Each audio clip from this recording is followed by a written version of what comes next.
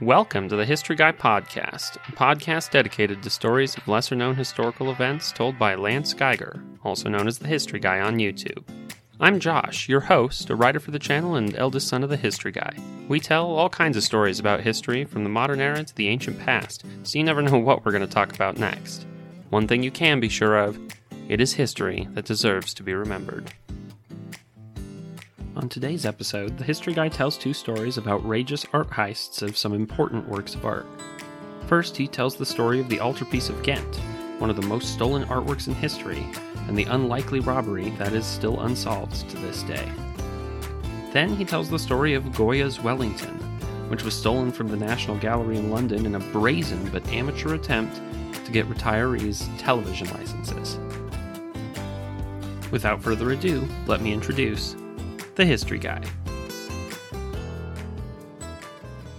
In the 1420s, two brothers began work on what would become one of the most important paintings in the Western world. Little could they know as they began the massive, multi-paneled work that travails that it would go through in hundreds of years of war and strife, only to survive almost intact into the modern day. It was transformative in its time, considered by many art historians to be the first major oil painting, and it has been admired by millions of people since it was created. So admired, in fact, that it has become famous as one of the most stolen works of art in the world. And among its many thefts, one stands out because it is the only time that a piece of this amazing work was stolen, never to be returned. It is a historical whodunit that deserves to be remembered. The Ghent Altarpiece, properly titled The Adoration of the Mystic Lamb, was commissioned in the 1420s by the mayor of the Flemish city of Ghent, Audacious and his wife Lisbeth. Both were members of powerful families, and Audacious was one of the most politically powerful men of the city. In this period, Ghent was one of the largest and most important cities in all of Europe. In the 13th century, it had become the second largest city in Europe north of the Alps, second only to Paris, and it was larger than either Cologne or Moscow. As many as 65,000 people lived within the city's walls, and while it was nominally part of the Burgundian state, the city was powerful and wealthy enough to be ruled essentially as a city-state. It became wealthy especially through the wool trade and the production of cloth, and became heavily industrialized in the High Middle Ages. The Adoration of the Mystic Lamb is huge, made up of 12 panels arranged in 2 registers or levels. The individual panels can be closed, and on its outer panels are another 8 panels. Fully open, the piece measures 5.2 meters by 3.75 meters, or roughly 17 feet by 12 feet 4 inches. Altogether, the large panels with their paintings weigh 2.5 tons. According to a now-lost inscription that had been on the frame, the piece was created by 2 brothers, Hubert and Jan van Eyck. Jan is considerably more famous, and was considered even in his own time as one of the best painters of the era. Jan, however, left an inscription, now lost, that credits Hubert as major quo nemo repertus, greater than anyone, and Jan as arte secundus, or second best in art. Its construction and planning in the 1420s are generally thought to have been carried out by Hubert, who died in 1426, leaving the piece to be completed by Jan in 1432. Whatever the circumstances of its painting, by 1432 it was displayed in the St. Bravo Cathedral. Originally, the altarpiece also included a large carved outer frame and surround, which may have included clockwork mechanisms which could move the shutters or play music. This outer frame was destroyed during the Reformation, and little information about it survives. When open, 12 panels depict hundreds of figures. In the top register, there is at the center Christ, flanked by the Virgin Mary and John the Baptist. The next panels out depict heavenly choirs, and the outermost depict a naked Adam and Eve. The lower register holds a single scene depicting hundreds of figures surrounding a lamb. Full of Christian iconography, the panels are painted with incredible detail, and when closed, 8 panels are displayed, painted less vibrantly to contrast with the inner images and depicting more religious figures. In general, the altarpiece remained closed except on feast days. Even in its earliest days, the piece was coveted as a symbol of wealth and power, was moved numerous times, has been the victim of significant crime and theft. A fire in the 16th century destroyed the painting's platform, which had depicted hell, and during the Protestant Reformation, the entire piece was removed from the church to save it from the Great Iconoclasm, in which groups destroyed various religious images and paintings as heretical. The work was plundered during the French Revolution and exhibited at the Louvre until it was returned in 1815 after Napoleon's defeat at Waterloo. Much of the painting was then pawned for a pittance by the Diocese of Ghent, and would be sold eventually to King Frederick William III of Prussia and displayed in the Berlin Museum. Some panels remained in Ghent, but were seized by German forces during World War I. The Treaty of Versailles stipulated the return of the entire work in compensation for acts of destruction during the war. Despite its harrowing journeys, the paintings themselves remained intact by 1934 and in the same location where they had originally been installed more than 500 years before in Ghent. All of that changed on the morning of April 11th, 1934. That day, a steward at the church began his morning rounds when he noticed that the door to the chapel had been left unlocked. When he entered, fearful of what he might find, it appeared nothing was amiss. It wasn't until later that he removed the cover from the altarpiece to find that one of the panels of the great painting was missing. A note was left behind in the frame that said, "Taken from Germany by the Treaty of Versailles." The Germans simply were not happy that the painting had been returned to Belgium. Not so much at stake because of the pieces that had been stolen by soldiers during the war, but the larger piece of the painting had been legitimately bought after the painting had been sold from Ghent in 1815. According to historian Michael J. Kurtz, the Germans bitterly resented the loss of the panels. In their place in the German museum where they had once hung, a note was left reading, "Taken from Germany by the Treaty of Versailles." The Knoxville, Tennessee Journal reported that the space in front of the placards was a favorite spot on which to gather for a new strafing of the Allies, a perfect symbol spot to grouse about the humiliation and punishment doled out to Germany at the end of the Great War. The piece that was stolen was the Just Judges or Righteous Judges panel, along with its accompanying opposite side image, John the Baptist. The two pieces were actually separate, as they had been sawed apart in 1894, so both sides of the panel could be displayed at once. According to the newspaper The Guardian, when the theft was initially reported, the police commissioner only examined the scene briefly, as a large crowd had gathered, and instead returned to a case nearby that he had already been investigating, a theft on the same night, from a cheese shop. The police apparently had no clues, but the investigation was kept quiet. 19 days later, when a ransom note was sent to the Ghent bishop, the thieves demanded 1,000,000 Belgian francs for the return of the panels. According to the Staffordshire Evening Sentinel, the amount demanded was the equivalent to about £8,500. Adjusted for inflation, the demand was about £650,000 or $800,000. The letter included instructions for how the money would be passed to the thieves, as well as instructions for the bishop to respond in the small ads of a Belgian paper. The letter was signed D.U.A. The diocese passed the letter to the authorities, but declared themselves willing to raise the ransom. Authorities, including agents of the Crown, were, however, more interested in catching the perpetrators. The government decided that since the painting was a national treasure, that the interests of the nation superseded those of the diocese. Letters continued to arrive. On May 26th, the third letter included a receipt for a luggage office in Brussels, where the thieves had left as a gesture of good faith the panel of the painting of St. John the Baptist. The railway employee could only say that the man who left the package was about 50 years old. The next letter demanded that the 1,000,000 francs be delivered to a vicar in Antwerp. The police instead gave the vicar only 25,000 francs, along with a letter of demands. On June 14th, a taxi stopped at the vicar's house in the afternoon, taking the package in exchange for a piece of newspaper. The vicar's housekeeper reported that someone in the back seat of the taxi was wearing glasses. Of course, the thieves were unhappy about the package. They stressed that they had risked their lives to take the panels, and that what they asked was not excessive. They called the police demands, primarily about how the panel would be exchanged, unacceptable. They now demanded that they would only return the panel after receiving the ransom, offering only to return the panel for 500,000 francs and for an additional 400,000 to be delivered a year later. If the offer wasn't accepted, the author wrote that it would result in the automatic destruction of one of the most beautiful showpieces of history. Letters and responses continued to pass in the following months, but little was gained, with the authorities refusing to budge and DUA continuing to threaten the panel. The 13th and last letter was received on October 2nd, offering again that the panel could be saved, but also including the following passage. Please accept, Monsignor, my honorable regards, as well as my regret that you did not treat the people in this historical matter with enough dignity. No more letters were received.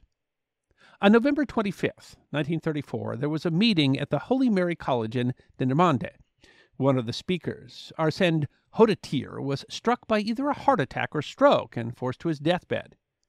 He told his lawyer that he was the only one who knows where the mystic lamb is, and directed him to an envelope in his desk. There, the lawyer found copies of the letters and a handwritten 14th letter. I am the only one in this world who knows where the just judges rest, Hodetier wrote. It rests, he said, in a place where nor I nor anybody else can take it without catching the attention of the public. They found 3 keys, including one to a roof door at the cathedral in Ghent, and a luggage receipt to the typewriter on which he wrote the letters. The confession wasn't reported to the police for a month. The authorities concluded that he was the thief, but the location of the painting remains unknown, even 90 years later. Ever since it was stolen, there has been a detective assigned to the case. Mystery still surrounds the case. Hodetier was an odd man. He'd worked for the church, though not at the St. Bravo Cathedral, but by 1934 he worked as a stockbroker. He was a painter, an avid reader of detective novels, and himself an amateur detective who had followed various local cases. He had a collection of novels by Maurice Leblanc, in which a criminal communicated through newspapers with initials. Later investigation included a servant who recalled him being angry when she caught him wrapping up a long object in May of that year. Karl Mortier, chief of the Ghent police from 1974 to 1991, discovered a reference that Hodetier had night blindness, was too short to have committed the crime himself. The letters always use we and reference other friends possibly involved. What few other suspects have been examined have not been proven to be involved. Mortier also found out that Hodetier already had more than 1 million francs in the bank, making his motive less clear. The police have been accused of bungling the case. They failed to question the lawyer or any of the other men who had been with Hodetier the day he died. They never looked for fingerprints on the letters or the typewriter, and not staked out post offices, although they knew where the letters were coming from. They didn't question Hodetier's wife, who said that her husband had made a few strange comments. If I had to go looking for the panel, I would look outside of St. Bravo, he allegedly said. She also said that she heard him say the painting was only moved, not stolen. His sickly son, 13 years old, died just 6 months afterwards, muttering, "Police, thieves, police, thieves." The police became convinced that the painting was somewhere in or near the cathedral, but neither their searches nor extensive searches in the years since have found it.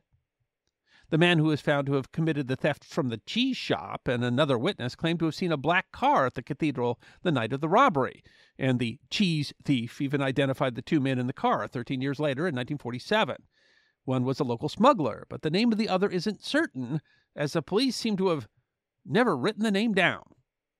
During World War II, there was an effort to preserve the painting by sending it to the Vatican in Rome. The painting was en route when Italy joined the Axis, and so was instead stored at a museum in France.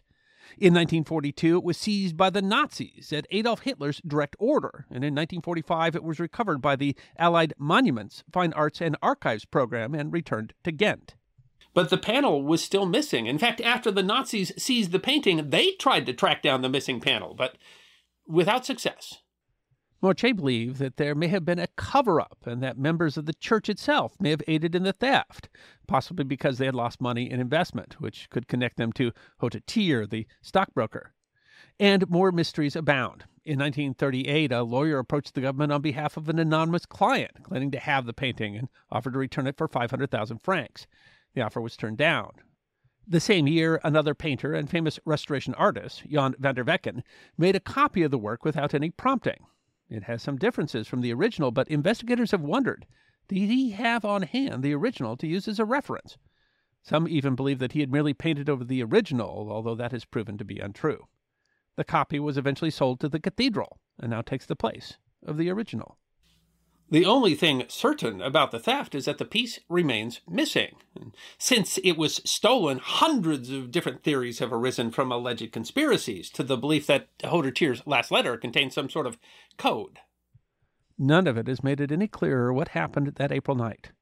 Was Hodetier the mastermind, a conspirator, or just a scapegoat? No one is sure. And except for him, no truly convincing suspects have been identified, and the panel itself remains officially lost, even while amateur and professional sleuths continue to try to solve this historical mystery. Some believe that the painting was destroyed long ago, and others have spent decades poring through every clue and searching through every inch of the cathedral. In its most recent restoration, the copy of the Just Judges panel was not restored in order to emphasize that the original is still missing, and in the hope that it may yet be found. Now's the part of the episode where we get to chat with the history guy. A little bit about what we just heard, what we're going to hear, and some behind-the-scenes stuff you only get to hear about on the podcast. So one of the things that's really interesting to me about paintings and painters like this, especially, this kind of the Middle Ages and into the early modern period, it's amazing how much they relied on the specific wealth of a town.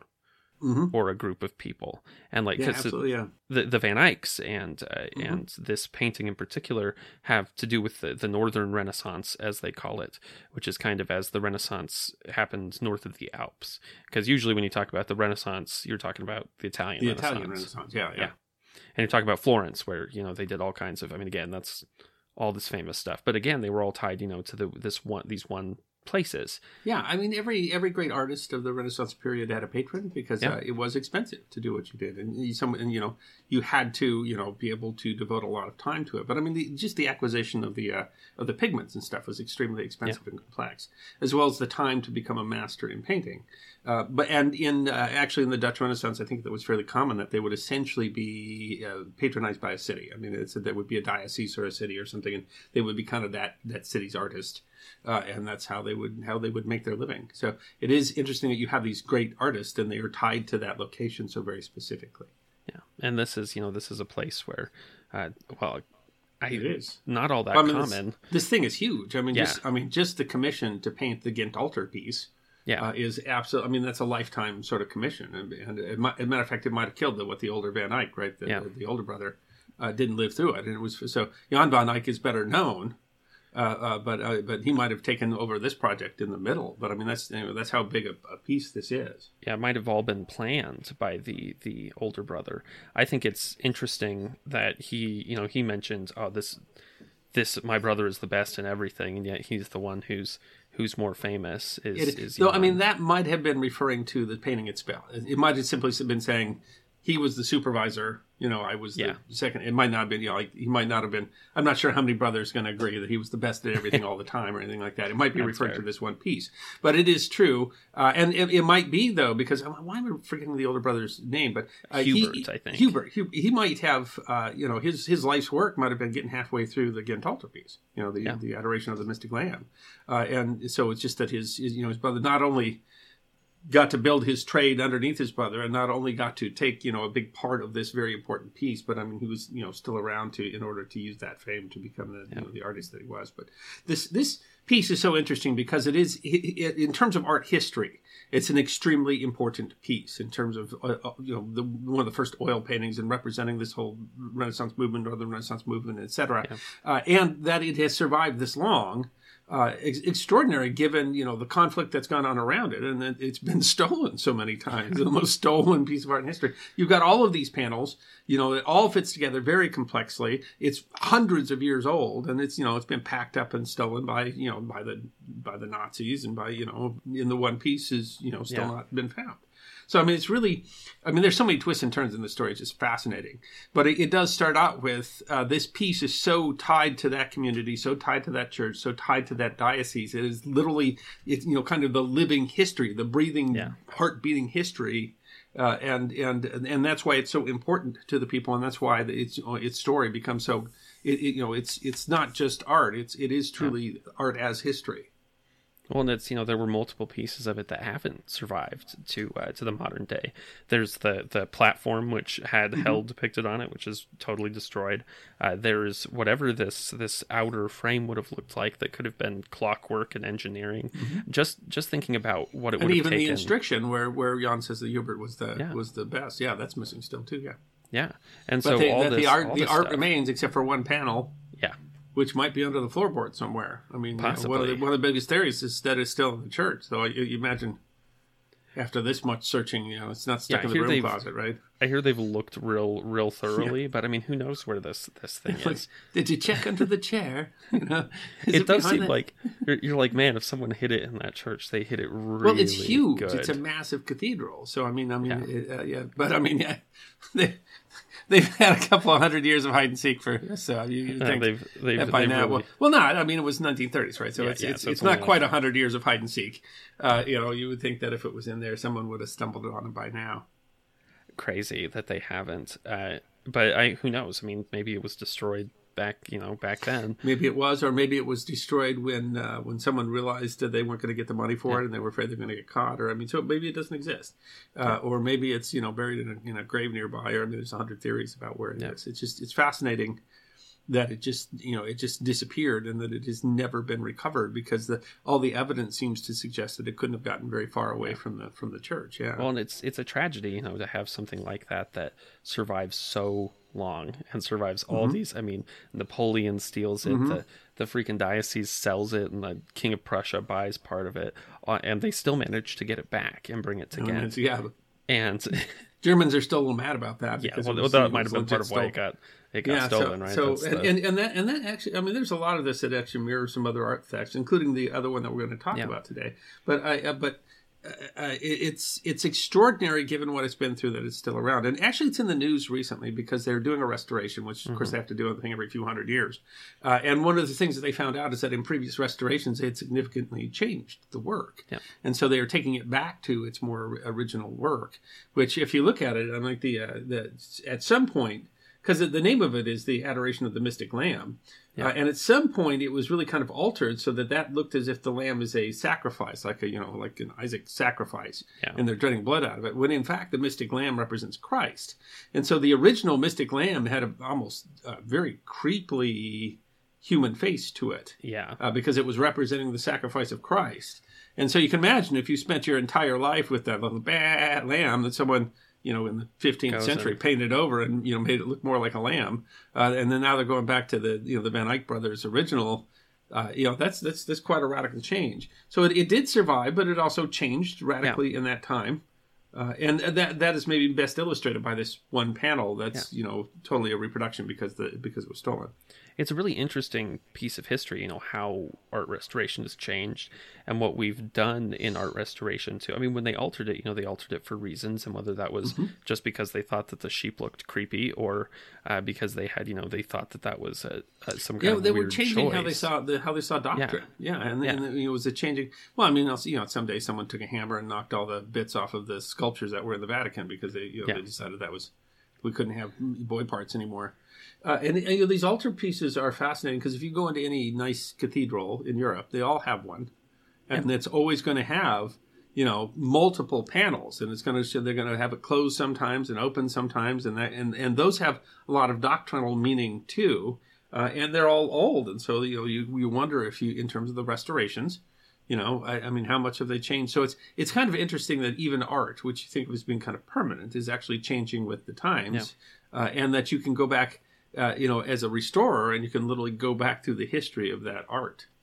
And so, I mean, this is just an illustration of all of that makes art history so fascinating. When you're changing what was changed, there's a question there about what is destruction and what is not, and stuff like that. But it's, I mean, I understand also why you'd want it to be the original. This isn't known as whatever the restorer's name was. This is known as a Van Eyck piece. And well, I mean, but that's the sensibility now. When they did the other restoration, and it might be how much money you have to pay the restorer. I mean, are you hiring the paint by numbers guy down the street? Or are you hiring someone? I mean, it's kind of hard to find someone who has the skill of a Van Eyck. But the sensibility today is that we want to go back to the original piece and do it the sensibility at another time might have been that we have to tie this to the doctrine of where the church is today.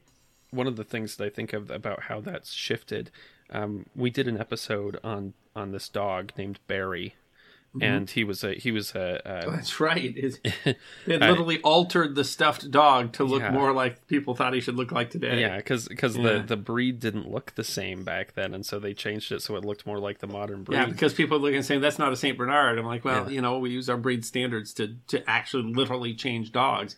And that is, dog breed history is really interesting, because we've done others too, where, I mean, they didn't look the same as they look today. And when you think about that, and it's because we selectively breed dogs. But I mean, that there's that history of the breed that you can literally see through the the nature of the dog, and the same dog that we're so used to today might look very different. Yeah.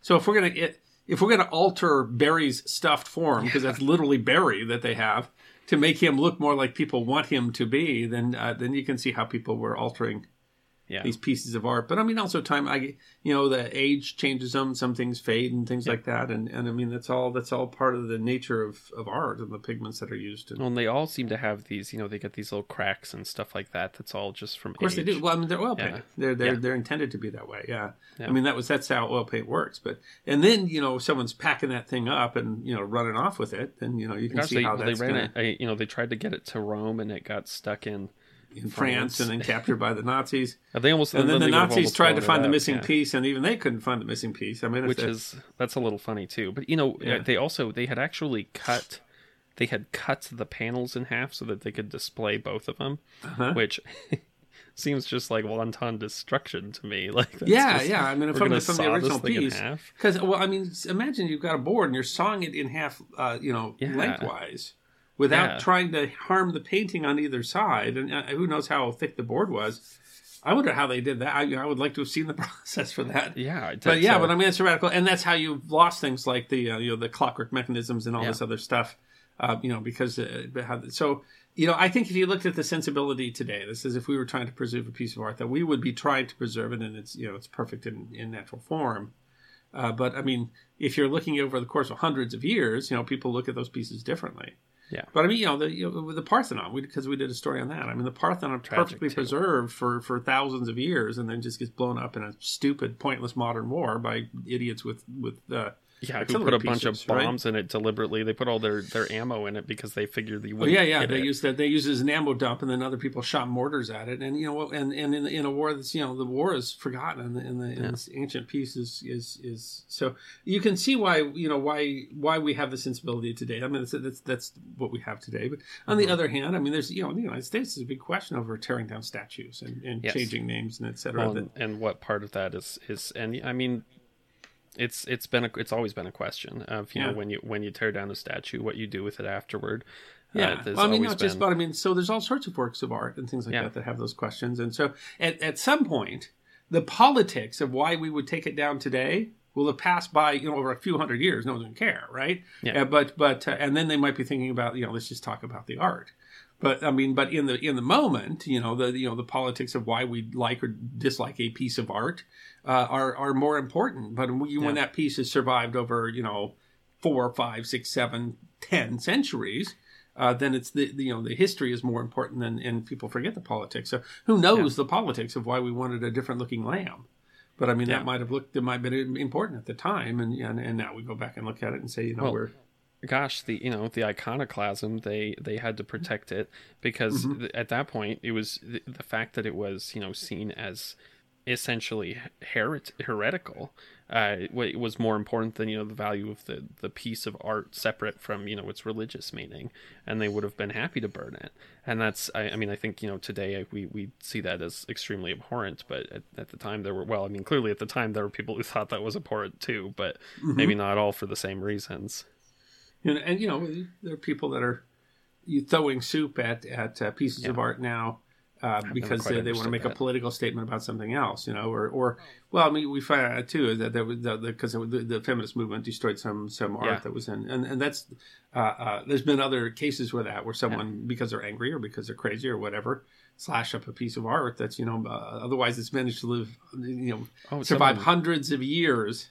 Yeah, someone did that to the that famous painting of Ivan the Terrible when he killed his son. Someone attacked that fairly recently, tried to attack that piece.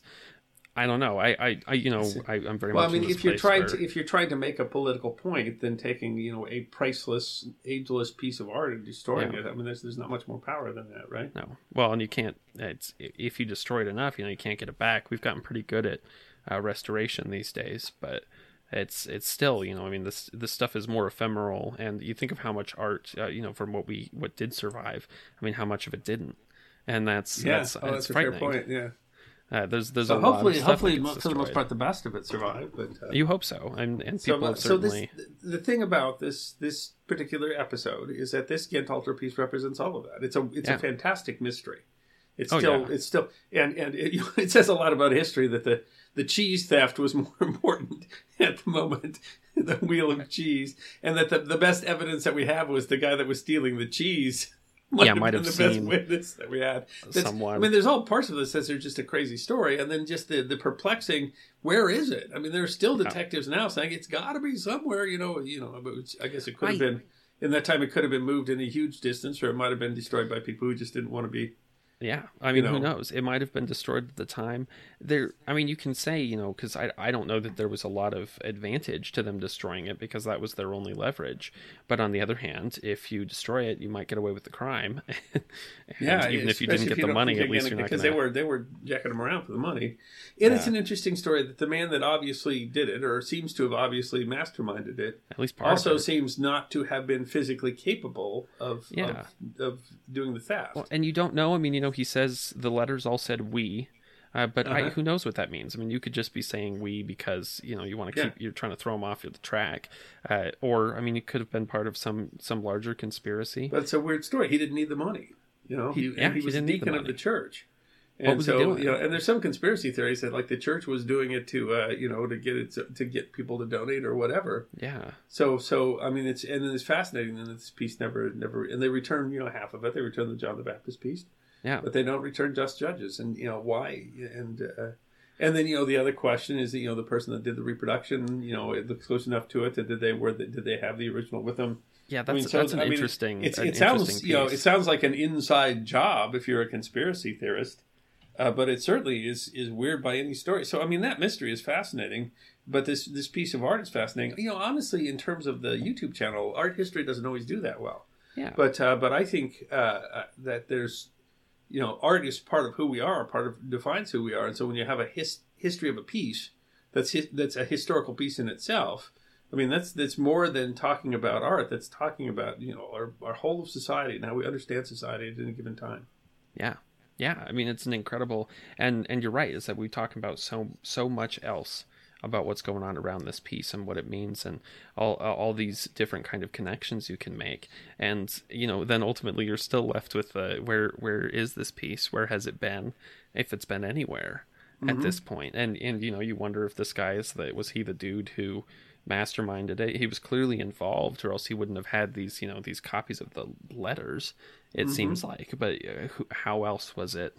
How was it connected? It feels like the authorities failed on it, but I also understand. Absolutely, they're in a rough position, but it sure seems like they had some opportunities maybe to. And then as well, the detective work is different than it is. I'm surprised there haven't been more movies on the detective work, but you still got to wonder someday they're gonna have to pull open a piece of drywall in order to fix some plumbing, and son of a gun, it's there it is. It's been in the wall all these years. I really hope they find it. They pull up the right piece of floor tile, or this pew's gotten old. We better take it out. Oh, look what's under the pew. Ooh, I really hope that this stuff survives, because I think it's. I sure hope so. It is a much better story if it's somewhere. Yeah. To be discovered than if someone threw it down the sewer or burned it in their fireplace. Yeah. Yeah. Well, if you like The History Guy, one thing you can do is you can travel with The History Guy. We've done some of those before, and we're going to do some more, including one in the summer that's going to London and the surrounding area. It's a great time in the new year. It's a great time to really look at doing something special this year. Make a New Year's resolution to have fun. And I'll tell you the truth, I've done Take a Trip with The History Guy. It's a lot of fun. And what made it so special is not just that I'm there, because of course everybody loves my sparkling personality, but because this is people that are, when you get a group of people together that love The History Guy, you get a group of people together that share a lot of things, and we became very close best friends. The people that went with me on the last Take a Trip with The History Guy, we still talk almost every day. We have a chat channel, and we've never given it up. And so this is a great opportunity for you to come and meet a bunch of people who share your passion, as well as the history guy, but you will find everybody on this trip is someone that you want to get to know. And it's a great trip to the United Kingdom. It is a really cool schedule. We really tried to put together something that did a lot of different things, goes to a lot of London neighborhoods. It does a lot of, stuff, like the archery training and clay pigeon shooting and cocktail tasting.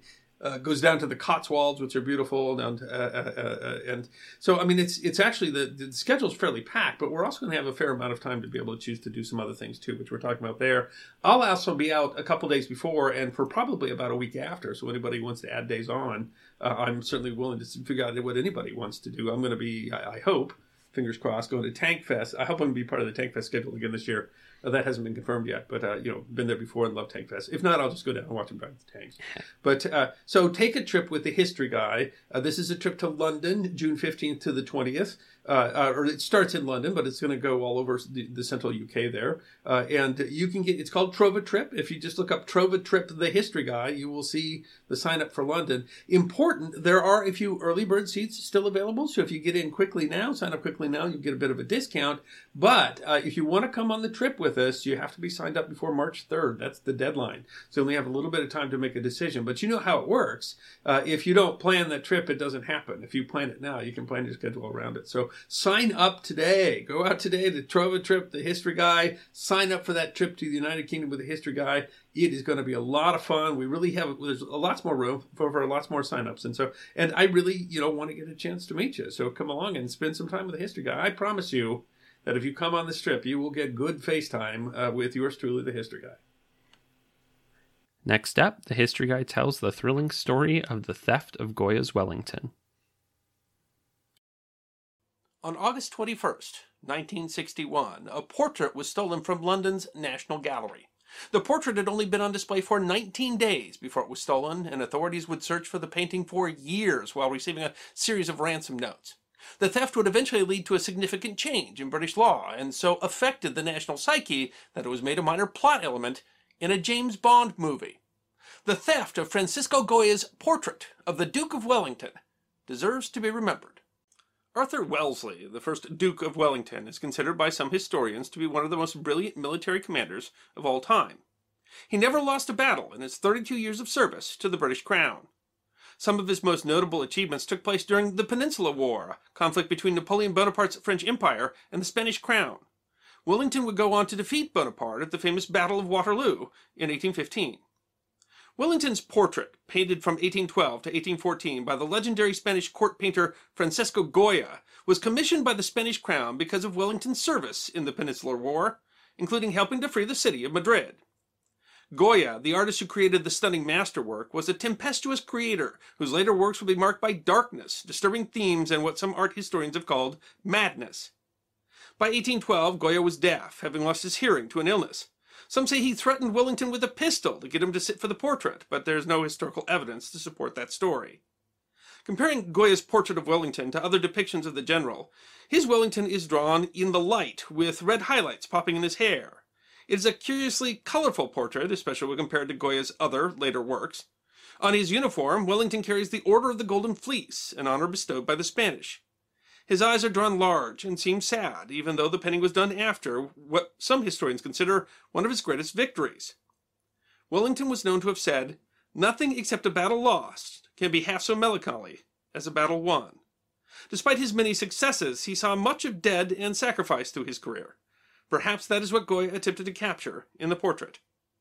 Wellington gave the completed painting to his sister-in-law, who, in turn, gave it to her sister, Louisa, who was the wife of the 7th Duke of Leeds. The portrait remained the property of the family until 1961, when the 11th Duke of Leeds, John Osborne, put the artwork up for auction.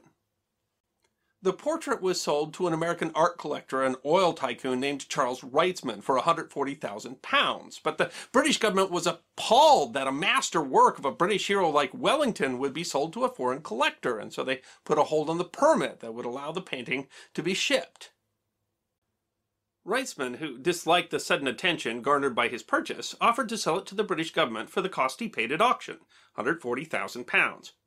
There was a scramble, and between a foundation and additional government funds, the transaction was completed.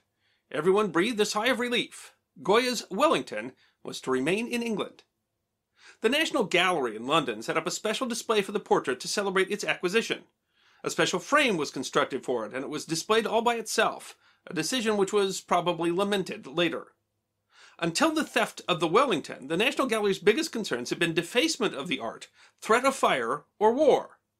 Suffragettes had damaged paintings at various times in the gallery's history. Suffragette Mary Richardson slashed the Rokeby Venus by Diego Velázquez with a meat cleaver as a political protest over the British government's arrest of Emmeline Pankhurst.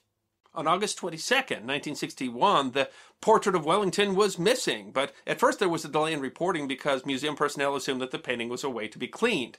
As soon as it became clear, though, that the painting had been stolen, the British government jumped into action, searching nearby bus stations and train depots, trying to get the painting before it could be removed from the area.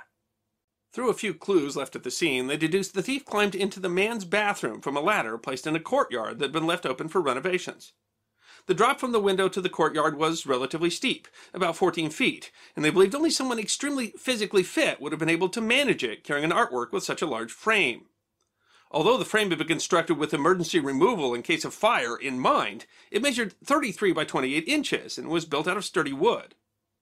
Investigators also noted that the Wellington portrait went missing 50 years to the day after the theft of the Mona Lisa from the Louvre on August 21, 1911. They began to develop theories that the heists were somehow connected, perhaps a copycat thief, or even, some opined, the same person, as a young man who was in his 20s in 1911 would have been in his 70s at the time that the Wellington was stolen, though the sheer physicality of the crime brought that theory into doubt. Though viewing the portrait was popular before its theft, even more thousands of visitors flocked to the display to see the empty spot where Wellington had sat after it was taken. Newspapers ran headlines full of shock and dismay. Phone calls and tips about the theft poured in from across the country. One tipster claimed he had sold the portrait and was going to sneak it out of the country on a plane. Another said he'd return the painting if a donation would be made to his favorite charity for nuclear disarmament. All were false trails, except one. A handwritten note with block letters was sent to the Reuters news organization that said, "Query not that I have the Goya," but went on to describe markings on the back of the painting that the National Gallery used to determine that the note must be authentic. The note went on to say, "This is an attempt to pick the pocket of those who love art more than charity," and said that the portrait would be held for a ransom of £140,000, the same amount that had been raised to keep the portrait in the country. The note further went on to demand that the thief be given a pardon or held harmless from prosecution for the crime. This motive perplexed the authorities. Generally, they told the press, crimes were committed for greed, not charity. But the fact that the thief referenced the exact amount paid by the government and foundation for the artwork pointed to the idea of a person outraged by government spending. Anonymous tips continued to pour in. Reuters received a phone call from a woman who claimed to be the author of the handwritten letter. She said if the ransom wasn't paid, she would steal a Renoir from the National Gallery in retaliation. In response, the National Gallery upped security around its Renoir collection, but nothing ever came of the threat. The National Gallery offered a £5,000 reward for information leading to the recovery of the portrait. They said it was a crime that had caused the whole nation to suffer. Despite this reward offer, the investigation cooled until July the next year when another handwritten note, with a similar appearance to the previous ransom demand, arrived in the mailbox of the Exchange Telegraph. It said, "The Duke is safe, his temperature cared for, his future uncertain. We want pardon or the right to leave the country." The authorities didn't respond to this letter either. Meanwhile, in the cinematic world, when Dr. No, the first James Bond movie starring Sean Connery, was released in 1962, Connery's character James Bond spies the missing portrait in the lair of the titular character Dr. Julius No. It seems that the theft of the portrait had continued to capture the public's imagination. In December 1963, another note arrived, asking for money for release of the painting and a pardon for the crime. Again, authorities did nothing. Finally, on March 16, 1965, the author of the ransom notes wrote to suggest the painting be displayed and the funds raised in that manner. Again, the note was ignored. The authorities could not negotiate. However, 2 days after the final note arrived, the Daily Mirror newspaper published an article with the headline, "The Missing Goya and the Mirror, Our Sporting Offer to the Mystery Letter Writer." It suggested the art thief trust the Daily Mirror with the location of the painting, and the newspaper would do all that it could to get it displayed and money given to the charity of his choice. In response, the newspaper received a letter from the purported thief, asking if they could guarantee that they would raise at least £30,000. The newspaper published a letter in response saying that they couldn't make any guarantees, but they would make a good faith attempt to work with the National Gallery to meet the demands. Finally, in May, the newspaper received a receipt for an item left at a Birmingham luggage station. Authorities raced to the spot and they recovered the Wellington, tightly wrapped and seemingly none the worse for its years-long adventure. It was only missing its specially constructed frame. Attendants at the station said the portrait had been dropped off by a young man who gave his name as Mr. Bloxam. The entire world wondered, was this the thief? The National Gallery refused to work with the Daily Mirror to raise money for the art thief's charity, but still the newspaper congratulated itself for succeeding where investigators had failed for years. Goya's Wellington was safely back in the National Gallery. Arthur Milton Estra recognized the ridiculousness of the situation in his book, The Art Stealers, when he wrote, "The man who had once asked £140,000 for the portrait had ended up paying 14 cents to get rid of it." The letter writer was incensed by what he saw as a violation of his good faith. He wrote 2 additional letters to the newspaper. One read, "We took the Goya in a sporting endeavor, and you, Mr. Editor, pinched it back by a broken promise. Furthermore, you have the effrontery to pat yourself on the back for your triumph. Animal, vegetable, or idiot." Everyone expected that to be the end of the affair. The thief could have easily disappeared into thin air, taking his crime with him to the grave. But in July, a man turned himself in to authorities, confessing that he had taken Goya's Wellington, accidentally confessed his crime to a drinking buddy, and wanted to turn himself in before the reward money was claimed. His name was Kempton Bunton. He was 61 years old and lived in Newcastle upon Tyne. He said he stole the painting to raise money in order to pay television viewing licenses for seniors on fixed incomes who couldn't afford it. Bunton went through the details of the theft, saying he went in through the window, took the portrait in a van, stashed it in an apartment until the search died down, and then moved it north. The government charged him with theft of the portrait, theft of the frame, threats towards some of the gallery officials, and for depriving the public of the ability to enjoy the painting. Bunton's defense claimed that he was not guilty because he had stolen the painting with the intent to return it, reaching for a loophole in British law. The last portion of the Larceny Act of 1916 describes the crime of theft as being committed with the intent at the time of such taking permanently to deprive the owner thereof. Bunton said he intended to return the painting the entire time. His lawyer argued in court, "You may think the law stupid on this, but the law is the law. If someone goes into your house and takes your television set because he wants to watch a football match and then keeps it, it is extremely irritating and annoying, but it is not stealing." The court found Bunton only guilty of taking the frame, because unlike the painting, it was never returned. The judge sentenced Bunton to 3 months in prison, saying, "Motives, even if they are good, cannot justify theft, and creeping into public galleries in order to extract pictures of value so you can use them for your own purposes has got to be discouraged." Some suspected the judge also gave such a light sentence because he doubted that the elderly and overweight Bunton could have completed such a crime on his own without accomplices. Years later, there was a surprising twist that was revealed in some declassified government documents. It seems that Bunton's son John had eventually admitted to authorities that he was the one that stole the painting in support of his father's charity scheme. When authorities asked him why he hadn't come forward while his father was on trial, he said that he was merely respecting his father's wishes. It was John Bunton, who was young and spry, who had snuck into the National Gallery and stolen the painting, although his father had helped him to stash it and to write the letters. And then when the newspaper promised to raise the funds, he was the one who played the role of Mr. Bloxam, who had dropped the painting off at the drop-off point. John Bunton was never charged with any crime with relation to the theft of the Goya Wellington. Some historians have speculated that the pair probably concocted the scheme in order to get money and had come up with the story about the charity donation at the point that it made it clear that the government wasn't going to negotiate with them, because pundits on television had been talking about the very loophole that the pair eventually exploited in order to avoid most of the culpability for the crime. The 1968 Theft Act, a revision of the criminal law, addressed the theft of Goya's Wellington specifically with the addition of the words, "Removal of articles displayed or kept in churches, art galleries, museums, and other places open to the public." The government noted the need for the change, citing a striking recent instance in the removal from the National Gallery of Goya's portrait of the Duke of Wellington. In a way, the Duke of Wellington, who the poet Alfred Lord Tennyson described as one of England's greatest sons, continued to serve his country after his death because of the theft of his portrait that led to a modernization of the law that gave greater protection to important historical artifacts, religious relics, and works of art. Kympton Button died in 1976, but his charity wish was eventually fulfilled because in the 1990s, the British government started to give TV licenses free to seniors 75 years and older. Yeah, so these two stories do end up having a lot of kind of interesting similarities, and I mean, of course, there's some differences as well. But I think one of the interesting things is that they're both kind of framed as this like kind of protest that because they steal the just judges and they leave this thing about how it was taken from the Germans, and then with this one they have this for people who love art more than charity, which is.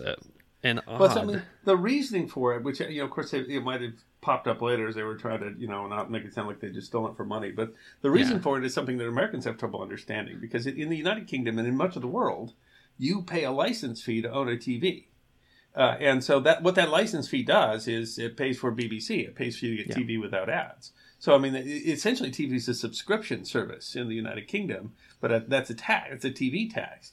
And so his complaint was you're a retiree or a pensioner, they'll call them in the UK, and you got nothing to do, sit around and watch TV, and you can't afford to pay the TV tax. Yeah. And so he wanted to steal the painting in order to convince the government to help pay for the TV tax, which they did for a while. They had a subsidy for people over the age of 75, and I understand they just got rid of that subsidy.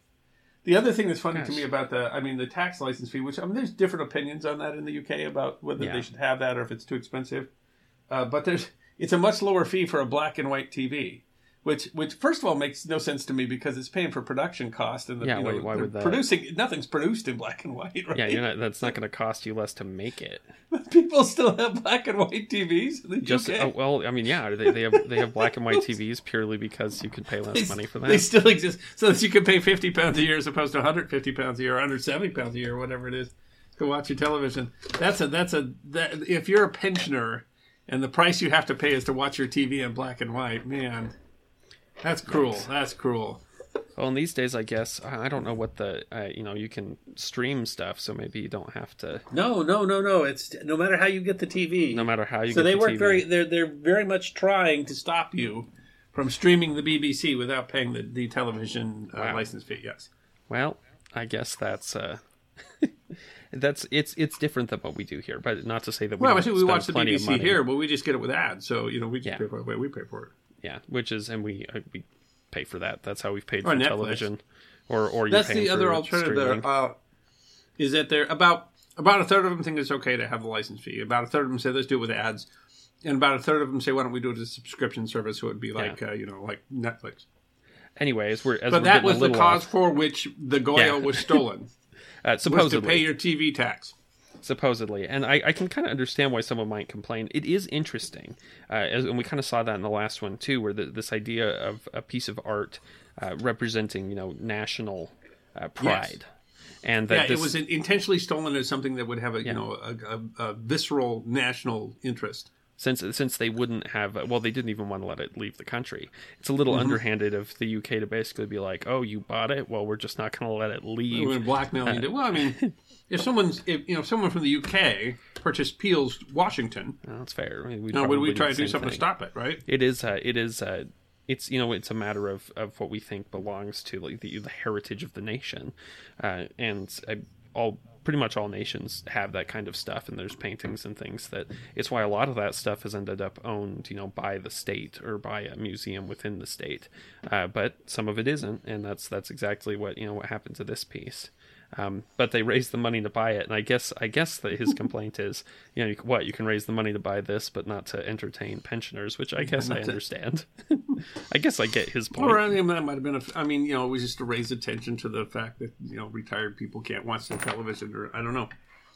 So it is interesting that it was stolen supposedly for a political cause, but they're really asking for money. It also has in common interesting is that the guy that eventually admits to doing it did not appear to have the physical capability to do it. So it's both of them were like some old guy with a plot, Yeah, and so eventually his son says that he was the one who actually did it, but he's never probably actually it was punished. Probably it was the son that was the one that climbed through a skylight and hid in a bathroom and did all the. Which required some physicality, and then managed to get back down with what was a fairly heavy piece. Both of them too. There's this. It takes them a minute to figure out that it's gone. Mm-hmm. The guy at the church finds out that must just be taken out for claiming. Don't they have a list somewhere? Don't they? They write that down on a legal pad somewhere. It is astonishing. This is where the Goya is. Yeah. You think that this stuff that's like so important, you would think that, and people care about enough that they won't let it leave the country, would be protected somehow, and yet both of these cases essentially someone just walks in.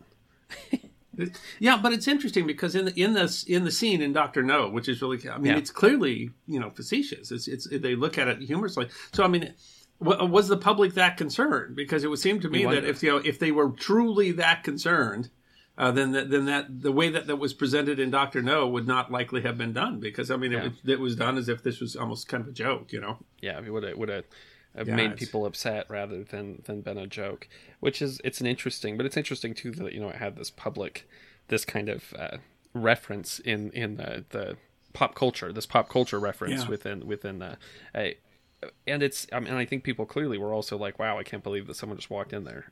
Yes, and at least this guy climbed from through the a window, National Gallery, and that would be more difficult to do.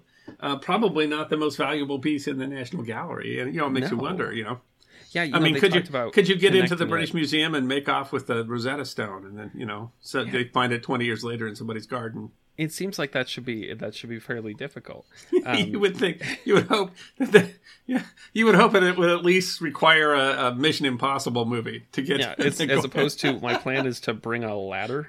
Yeah, to climb through the skylight, hide in the toilet, and just walk off with the thing. Yeah, that's pretty. But they connected it to the Mona Lisa, which is an interesting. Which was also stolen. Yeah. Of course, the Mona Lisa didn't get famous till it was stolen. Really, the theft of the Mona Lisa is what made it so famous. But yeah, that the same thing. There were it was gone and for a while, and then they're like, oh, that's not off being clean. Then where is it? And and it turns out it was stolen for political purposes, and it was recovered. So there's a lot of it's.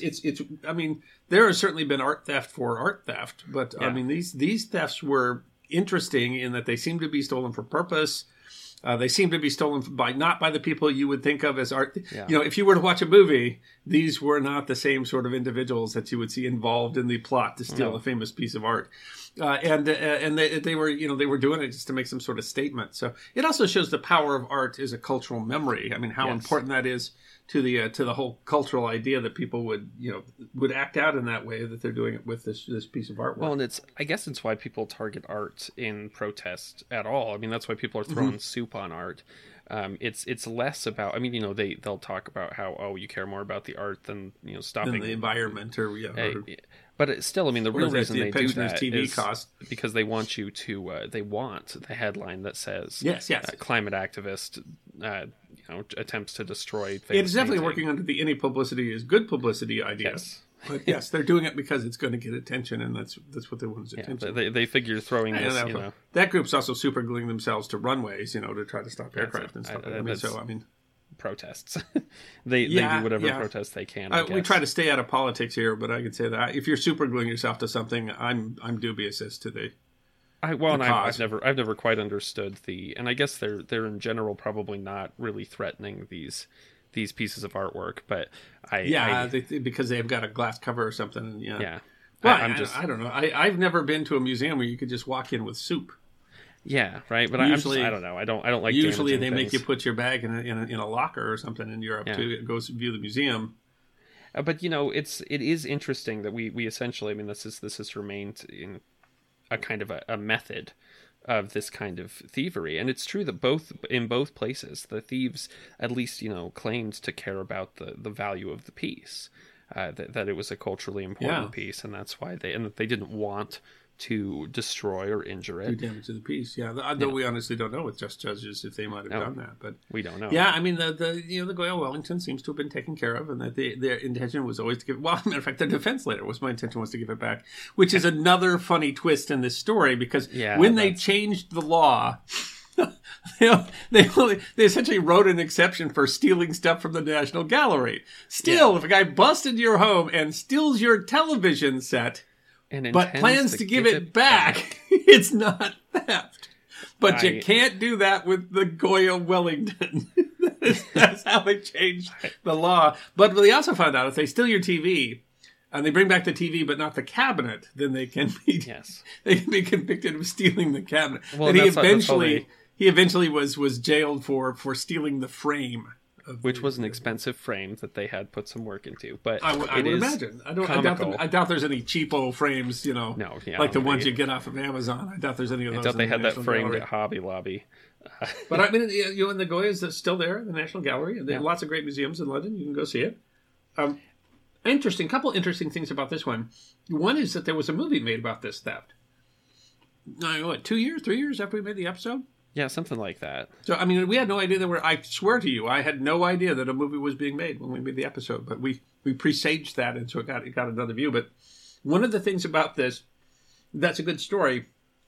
I'm not sure everybody knows, but I worked in financial services for a good deal of time. I used to work for Merrill Lynch back in the day. They're not paying me to, this is not a sponsorship ad or something like that. I worked for Merrill Lynch. All my time at Merrill Lynch, I never made the Wall Street Journal. I mean, obviously I didn't do anything important enough to make the Wall Street Journal. That was a big deal at Merrill Lynch. You did something to get in the Wall Street Journal. This episode, the Wall Street Journal Online did a story about art theft, and they linked this episode. They said, here's an episode from the History Guy talking about this art theft. And so I had to wait till I was the guy that makes videos in his basement before I made it to in the Wall Street Journal, which all of my financial friends from back in the day, it was always their great ambition.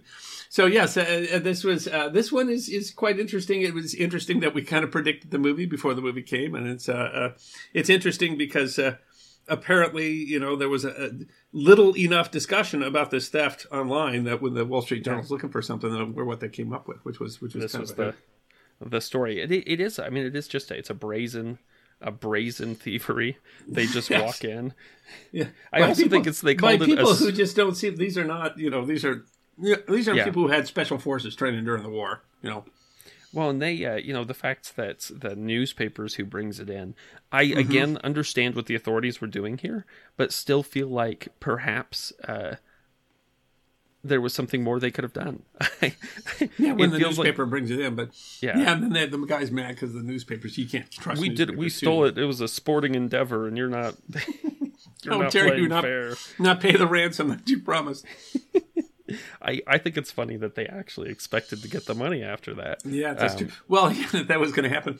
Well, and at that point, we don't know. Was it just straight up stolen for money, and then they made up later this cause in order to get out of the fact that it was clear they weren't ever going to get any money out of it? Or the thing is, these were truly amateur thieves in every sense of the word, and they had no idea what you would do. How you would hawk the Goya Wellington. This was not a Bond villain. This was not a Bond villain.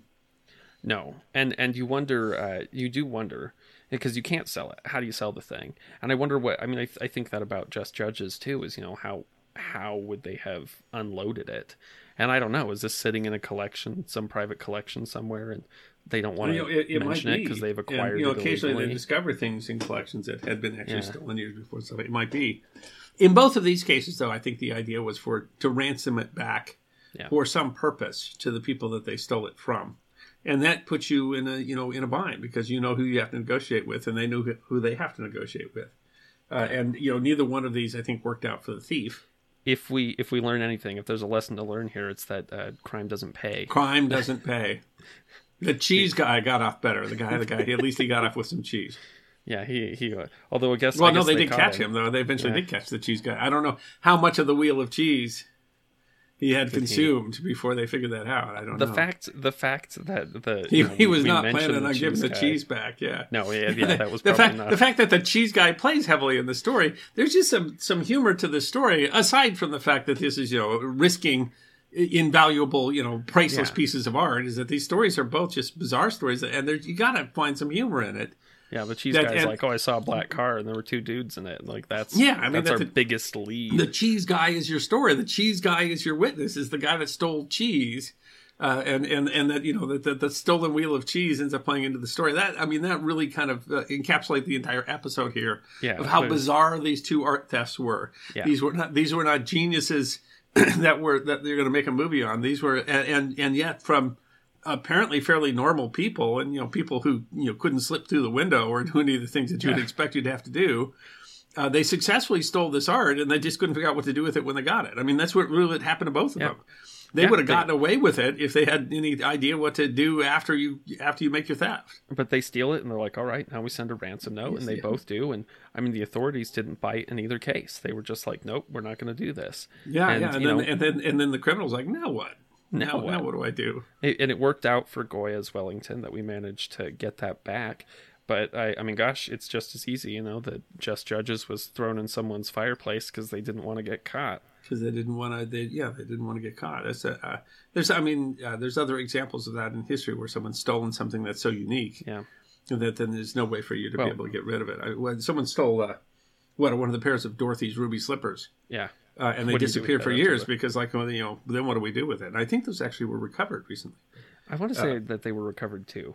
I feel like I saw an article on that, but it is. I mean, these are incredible stories, and this is an interesting bits of history. And I mean, honestly, these are both really good stories. They're fun stories to listen to. They're compelling bits of history. They do talk about art in terms of what it means in history, so that it's, you know, it's important when it's stolen. But you know, I would say, as the history guy, I was disappointed these episodes didn't do better than they did, because I think people saw the titles and said, I don't care about art history. And when you get to them, they are really good. I mean, just like what we do with the history guy, these are good stories. They're good stories of history. And you know, I think, you know, it occurred on land, but I think you maybe can call the people who stole these pirates, right? That's at least it's art land piracy. Yes, art pirates. So all good stories. Someone in the Just Judges one, some guy might have taken the original and used it to paint a replacement. So that feels like that. I mean, that's basically piracy, right? It's piracy. In the copyright piracy. It's just like piracy. It's just like pirating your videotape.